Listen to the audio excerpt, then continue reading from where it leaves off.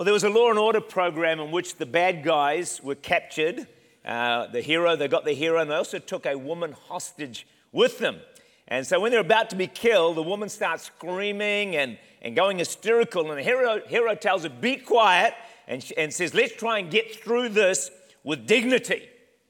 Well, they got captured and rescued, so dignity was not an issue. And we hear a lot today about dying with dignity. And that's okay, but more important than that, we need to die right with God. And that's the whole point of Easter and the whole point of Jesus' death on the cross. Today, as I go through the last or the remainder of the 7 sayings that we started on Friday on the cross of Jesus on the cross, I want you to notice very much how he died. How he died. And let it be an inspiration to you and to me. Jesus didn't have the didn't have the privilege of dying with dignity. In fact, he died in a way that was reserved for the worst criminals. In fact, it was so cruel and degrading, the Romans would not even allow one of their own to ever be crucified. That's how bad it was. Isaiah 52:14 tells us by the time Jesus got to the cross, he was in such a mess you couldn't recognize him. That's how bad crucifixion is. So he didn't die with dignity, but as we look at these final 5 sayings, we're going to see that he died with love, courage, and majesty. So John, the next saying is John 16:26 and 27. Dear woman, here is your son. And to the disciple, here is your mother.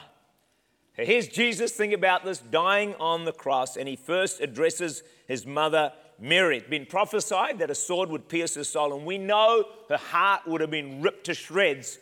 The journey that she went through as she saw her own son crucified on the cross. She would have been also concerned about her future, because they say that Joseph was older than Mary, had probably died. Now her son, Jesus, had probably taken over the family business and was looking after her. Now that he was dying, she would have been worried, who's going to look after me in my future? Well, in the midst of his own pain, Jesus turns his attention to the plight of his mother, and directing her to John, he said, woman, behold your son. And to John, he said, behold your mother. From that time, John took care of Mary. What I want us to take note of in this 3rd saying of Jesus on the cross is to not allow our own distress to dull our sensitivity to the needs of others around us, especially maybe of those who are close to us and family members we may be responsible for. I'm amazed how there are people in this church who I know are suffering unbelievably, and yet through it all, they keep reaching out to others. They're telling you they are living sermons, and they inspire me and get my attention more than a whole lot of other stuff that people might do, because at the end of the day, caring for others is what it's all about. So for those of you who are in that category and you're still reaching out, congratulations. I'm sure heaven looks down on you and smiles. People here face tragedy, absolute tragedy, and still reaching out and loving and caring other people and keeping sweet in the process. It is amazing. But the heart of Jesus' concern for others is a thread that runs through his entire life. No matter what was going on, he's always thinking about others. In the time of his greatest agony, the time of his greatest suffering on the cross, he was not only thinking of, but ministering to other people. This is an amazing God. You know one thing you'll find about Jesus? He'll never ask you to do what he doesn't do himself. That's real inspiration, isn't it? The 4th or 5th saying, whatever we're up to, I think it's 1, 2, 3, 4. Matthew 27:46, my God, why have you forsaken me? Watch this. So from midday till 3 p.m., darkness covers the entire land as Jesus is being crucified. Imagine just pitch blackness all over New Zealand for 3 hours. I tell you, it would be terrifying. It was pitch black. Maybe the 3 hours of darkness was an outward sign of the darkness and the torment that Jesus was suffering on the cross. Why? Because all the sin of the world, past, present, future, was laid upon Jesus. Imagine that. All the atrocities we're seeing today, all the sin, all the barbaric things that happen, all the abuse, all the all the rubbish that's happening is all laid upon Jesus in that one moment, and he bears it alone. No wonder the world went dark for 3 hours. Darkness beyond comprehension. Can I say that none of us here today will ever face a darkness that great? I'm not saying your darkness isn't great, but it'll never be as great as what Jesus went through on the cross. That's why it says that he knows and is accustomed with the feelings of our struggles. He can identify with anything you're going through because he has been there, and in greater measure. And Jesus got through it triumphantly, and therefore so can you. 2 Corinthians 5:21. For he made him who knew no sin to be sin for us, that we might become the righteousness of God. So the Father turned away from looking upon Jesus because a holy God cannot look upon sin. And so Jesus has to bear the sin of the world alone. Alone. And for the first time in his whole life, he felt the horror of the abandonment of his Father. Those who have been abandoned by fathers, he's been there. He's been there. And so in his agony, he cries out to God, my God, why have you forsaken me? But isn't it interesting that even in Jesus' darkest hour, he still prays, my God, why have you forsaken? He still reaches out to God. Can I encourage you, in your darkest hour, still cry out to God. Still pray. In Jesus' moment of separation from God, he still kept the faith. He kept his trust in God. He never let that go. And no matter how dark or desperate your situation, keep the faith. Keep trusting God. Keep loving God. Let the example of Jesus inspire you. In your midnight hour, do not turn away from God. Turn in to God. He alone has the power to get you through. He alone has the grace and the strength to help you in your darkest moment. Where else will you turn? Where will you go? Friends, there is nowhere else to go. The world has nothing to offer you. The people around you cannot in any way do what Jesus alone can do for you. I guess one of the greatest follies we can ever make is when in trouble to turn away from the only one who has the words of life. The only one who has the grace and the strength and the power to help us get through. The only one who can bring us out to the other side. Triumphant, sweet, not bitter and unforgiving. Why would we turn away from the very source of help and life? And yet, tragically, many do. It is a grave mistake. And I trust none of you and none of us will ever do that. When John Wesley, the great reformer, died, his last words were, best of all is this, God is with us. Whatever extremity we find ourselves in, God will always be with us. He's promised to never, ever leave us or forsake us. Whatever you're facing today, think about this. God is right at your side. It's not that he's in you and he's with you, he's beside you. Not so for Jesus. In his greatest extremity, the Father was not there. But because Jesus faced separation, you and I never, ever need face separation from God. He will always be with us. What can separate us from the love of God? Absolutely nothing. What can separate us from God being with us? Absolutely nothing. Thank you. Someone's excited. So good. I thirst. John 19:28, Jesus, knowing all things had now accomplished, Scripture might be fulfilled, said, I thirst. Do you know execution by crucifixion was a long, drawn-out death, and it caused terrible, terrible, terrible thirst. Psalm 22, I am poured out like water, all my bones are out of joint, my heart is like wax. It is melted within me, my strength is dried up like a potsherd. My tongue clings to my jaws. You have brought me to the dust of death. But because Jesus thirsted, you see, this is all about exchange. you and I need never thirst, because we can drink of the true water of life. You know, there's a deep thirst in the heart of every human being. Deep, deep thirst.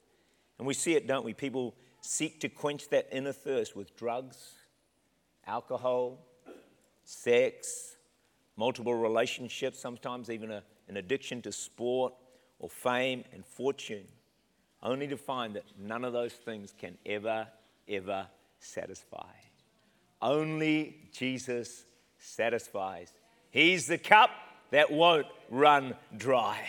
He is some amazing, wonderful God whom we love to serve. On the cross, we see the Son of God in his humanity. You see, he was God, but he was also man. So we see, isn't it amazing? He who created all the waters in the world, thirsts. Think about that. Wow, it's amazing.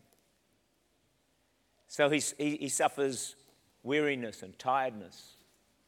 He suffers thirst and hunger. He's very much a human being. He weeps, he groans. But also he was about to deliver his final message for all time. So he needed to make sure his voice and his throat could bring it out with force and strength. This announcement was not to be muttered. It was to be trumpeted so that all mankind down through every age would be able to hear it.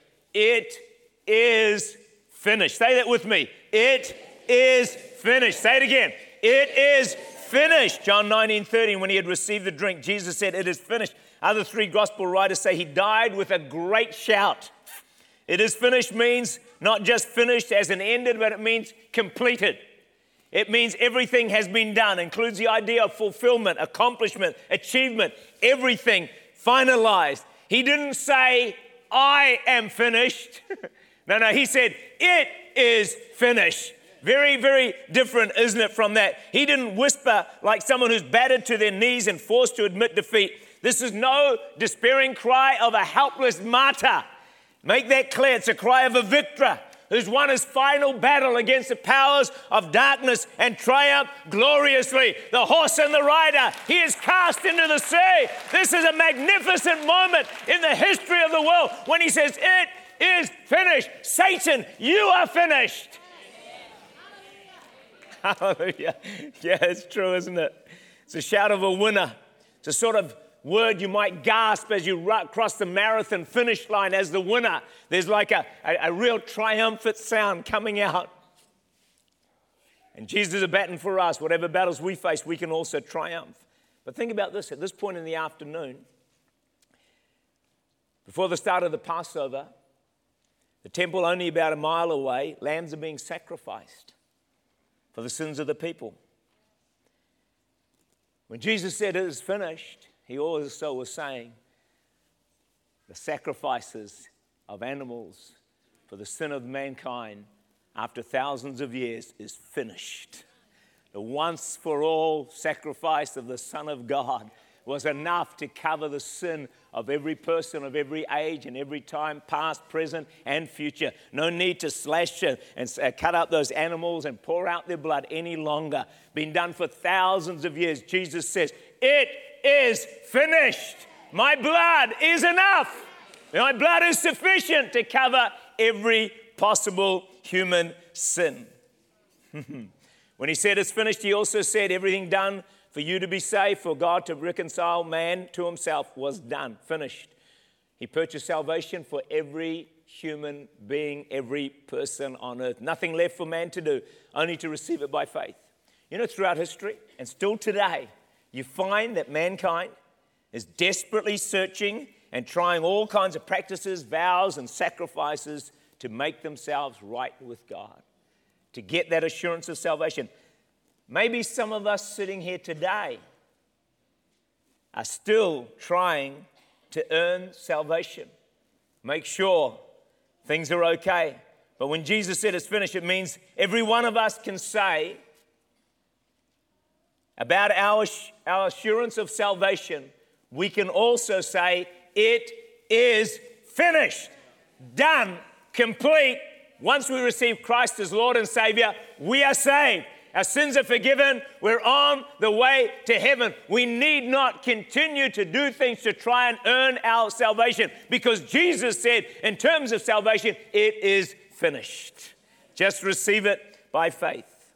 Now, because of Easter and the death and resurrection of Jesus, we can also ask for the salvation of friends, family, loved ones.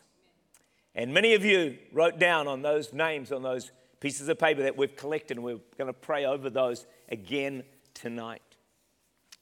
No one is beyond the reach of Jesus Christ. One man in our church wrote down 2 names, only 2 names he wrote down. I think he thinks he should have written down more.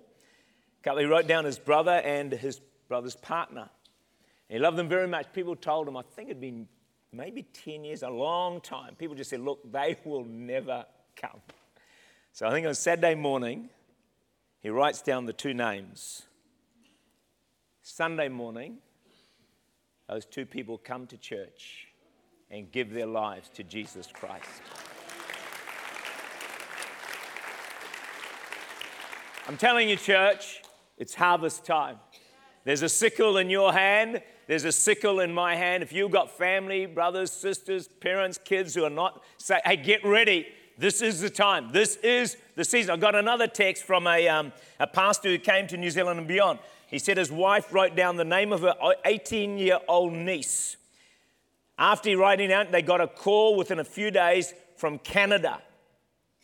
The niece attended church that Saturday night and gave her life to Jesus Christ. Canada. Name written down on a Saturday morning, and either that Saturday night or the following Saturday night, that person is stirred up to go to church and be saved. How many of you reckon it's harvest time? How many of you reckon God is shouting as loud as He can? Can you hear me? It's time for your family, your friends, your loved ones to come back to Jesus Christ. Can you hear me?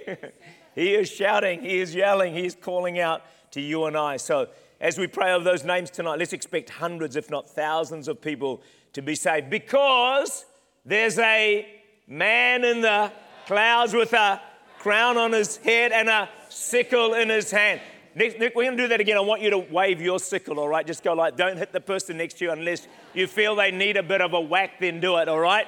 Okay, you ready? There's a man in the clouds with a crown on his head and a sickle in his hand. Now we're going to sickle in my hand. There's a man in the clouds with a crown on his head and a sickle in my hand. Come on, give the Lord a hand. Yeah, there's a sickle in your hand. Your hand. You always thought that you would never be able to be one to see people saved, but you're wrong, because you will be one who can see people come to Jesus Christ and be saved. God's about to reap the greatest harvest we have ever seen. Last Sunday, 15 gave their lives to Christ. MP on Wednesday night, 14 gave their lives to Jesus Christ. Easter Friday, 10 gave their life to Jesus Christ. This is what Easter, this is what the death and resurrection of Jesus is all about. Father, into your hands I commit my spirit. No one else ever died like this. Jesus didn't. Life just didn't ebb away until there was nothing left. He said in John 10:18, no one takes it from me, but I lay down of my own accord. When Stephen was being stoned to death, he said, Lord Jesus, receive my spirit. But at that point, his spirit was being ripped out of him. But Jesus' death was not ripped from him. He gave up his life. He made that decision. It wasn't ripped off him. He said, Lord Jesus, receive my spirit. Stephen's life was taken from him. Jesus consciously gave his life. Into your hands I commit my spirit. Can I say this? Commit your spirit into God's hands. Commit who you are, the real you, into God's hands. Why? So He can watch over it. He can protect. He can keep you from bitterness, unforgiveness, bad attitudes, lukewarmness, backsliding. The list goes on and on, friends. We can't trust ourselves, can we? I mean, how many people do you know once were on fire in church serving God, but today, gone, nowhere to be seen? Into your hands, Lord Jesus, I commit my spirit. I commit my mind, will, emotions, all of myself. I commit, Lord, would you watch over me, protect me, keep me, care for me all the days of my life. The last 7 sayings on the cross mean so much for us today. Father, forgive them, for they do not know what they're doing. There's forgiveness for us at the cross, but also we must forgive others. Today you shall be with me in paradise. Salvation is available to everyone, every single person through the cross. Dear woman, here is your son, and to the disciple, here is your mother. There's love and provision for us at the cross. But even in our pain, let's be sensitive to the needs of those around us, especially family and friends. Keep our focus on caring for others. Oh my God, why have you forsaken me? Because Jesus went through separation from God. We can say, my God will never, ever leave me or forsake me or abandon me. You will never be alone. I thirst. Jesus thirsted so we could drink the water of life and be fully satisfied. It is finished. Everything required for our salvation has been done. Father, into your hands I commit my spirit. Tells us there's eternal security for us at the cross. And that's how the Son of God died. Willingly, lovingly, majestically, triumphantly. The sound and the voice of a victor, not a victim. Not one overcome, but an overcomer. Winning salvation for all mankind. But death is not the end of the Easter story. The Jesus film was shown to a packed church in Bangladesh. When the crucifixion scene was shown, they could hear the gasp of shock and of weeping. The Bengalis were all caught up in the agony of Jesus dying upon the cross. They thought this was so terrible. In that emotional moment, there's a boy, he yells out. He says, "Don't be afraid." He gets up again. I've seen the movie before. The boy echoed the cries of Scripture as the musicians joined me. The voice of Scripture. He is risen. Death could not hold him down. God raised him back to life. He's alive. Jesus is alive. Stand with me, please. Put your hands together for this mighty God whom we serve. Come on, let's put our hands together. Give him a shout of victory, a shout of triumph, a shout of overcoming. Our God is an awesome God, an overcomer, a victor. God's not dead. He is alive, and he lives and reigns forevermore. We're going to sing in a moment, I think, Amazing Grace. How sweet the sound. Hey, if you can, got to head off to the city now. If you can, join us for the service tonight. It'll be great, especially, we want to pray for breakthrough and all the rest of that, open heaven, but especially to that sickle in your hands. Come on, let us pray for you. Get that anointing. You know, in the next few weeks, months, I'm believing for parents to be saved. Brothers, sisters, children, grandchildren to be saved. And you're the key. I won't get to most of them, but you can get to them. And just as you get prayed for tonight, just expect something supernatural to happen. Not that you're going to go and have to go out and start witnessing and, giving them the whole gospel story or anything like that, but that something will happen that will just begin to put the wheels in motion for the harvest to come in. There's a man in the clouds, the crown on his head, and a sickle in my hand. There's a sickle in your hand. God has given every one of us the ministry of reconciliation. You can look it up in 2 Corinthians. Don't say, look, that's not me. No, the Bible says it is you. Every one of us can be instruments in bringing in the great harvest. You guys are awesome. We'll love you all, and we look forward to seeing you again. If you can join us tonight, that would be fantastic. God bless you. Take care.